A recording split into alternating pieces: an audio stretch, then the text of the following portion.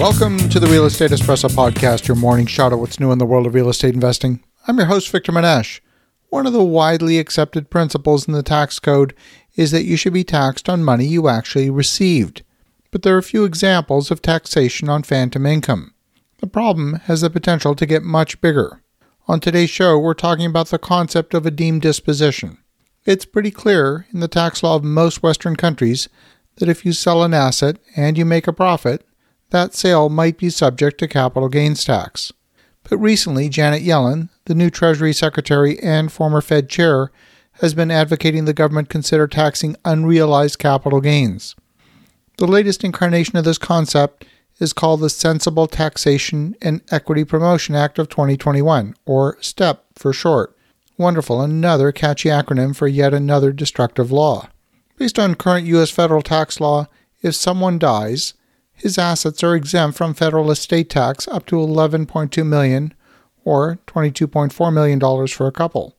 That's a hefty exemption that covers more than 99.9% of the population. But if the new law passes, the value of a newly deceased person's estate will be valued at fair market value.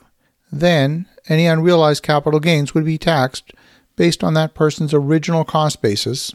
Essentially, they're treating you as if on the day you died, you sold all your assets and had to pay capital gains tax. But then they've also dropped the exemption all the way down to $1 million. Just about every asset's included, ranging from real estate to a small family business. They even specifically include collectibles like art, gold, and rare coins. So imagine if someone passes away who owns a small business. The business has promise, but it had a tough time last year because of COVID. The business is deemed to be worth $2.5 million. That's $1.5 million in excess of the exemption, which means the heirs essentially have to pay capital gains tax on that $1.5 million above the $1 million exemption, or roughly $300,000, even though the business is struggling and has limited funds. Some other countries, like Canada, don't have inheritance taxes, but in Canada there is a deemed disposition on death, and if any capital gains taxes are due, they need to be paid at the time when the terminal tax return is filed for that deceased person. The result has been that often children will inherit a property that's been in the family for decades. The cost of the property was close to zero compared to today's valuation. The new owners now face a hefty tax obligation or risk losing the property. In many cases, the next of kin will need to get a bank loan to pay the taxes in order to hang on to the property. The only other choice is to sell the property and pay the tax on an actual disposition, not just a deemed disposition. In many cases, it's preferable to transfer a property at a predetermined price while the parent is still alive in order to reduce that tax burden. It's too early to say whether the proposed tax law will take effect as written, but it's definitely something to pay attention to. Arranging your affairs to protect yourself and your family from excessive taxation is an important part of asset management. There's no question that governments the world over are going to try and increase tax revenues to help pay for the massive money printing that's taken place over the past year. But in truth, they won't even begin to make a dent in closing that deficit gap.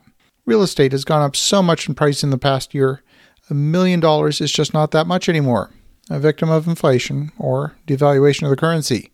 But when you consider that real estate values went up 17% across the entire nation this year, if all those properties were sold tomorrow, the government would want to collect their share of that 17% increase, or about 4% of the real estate increase. Another proposal from Senator Wyden of Oregon aims to tax unrealized gains on an annual basis, even on assets that have not been sold. The Wyden proposal contains two systems of taxation, one on tradable assets and another for non-tradable assets.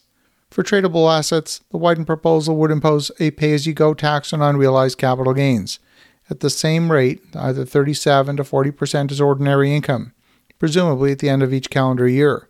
For those assets, a second issue is how to properly address the problem of liquidity if taxpayers don't have enough cash on hand. The problem of taxing unrealized gains is even more complex for non-tradable assets, such as real estate and private businesses. They're very difficult to value. In fact, the vast majority of unrealized capital gains occur in real estate and private businesses, according to the Federal Reserve Survey of Consumer Finance. In that past survey in 2016, it showed that $11.5 trillion of unrealized gains in real estate, that includes owner-occupied houses, and $11.5 trillion in businesses. That only compares with $3.1 trillion of unrealized gains in financial assets like stocks and bonds.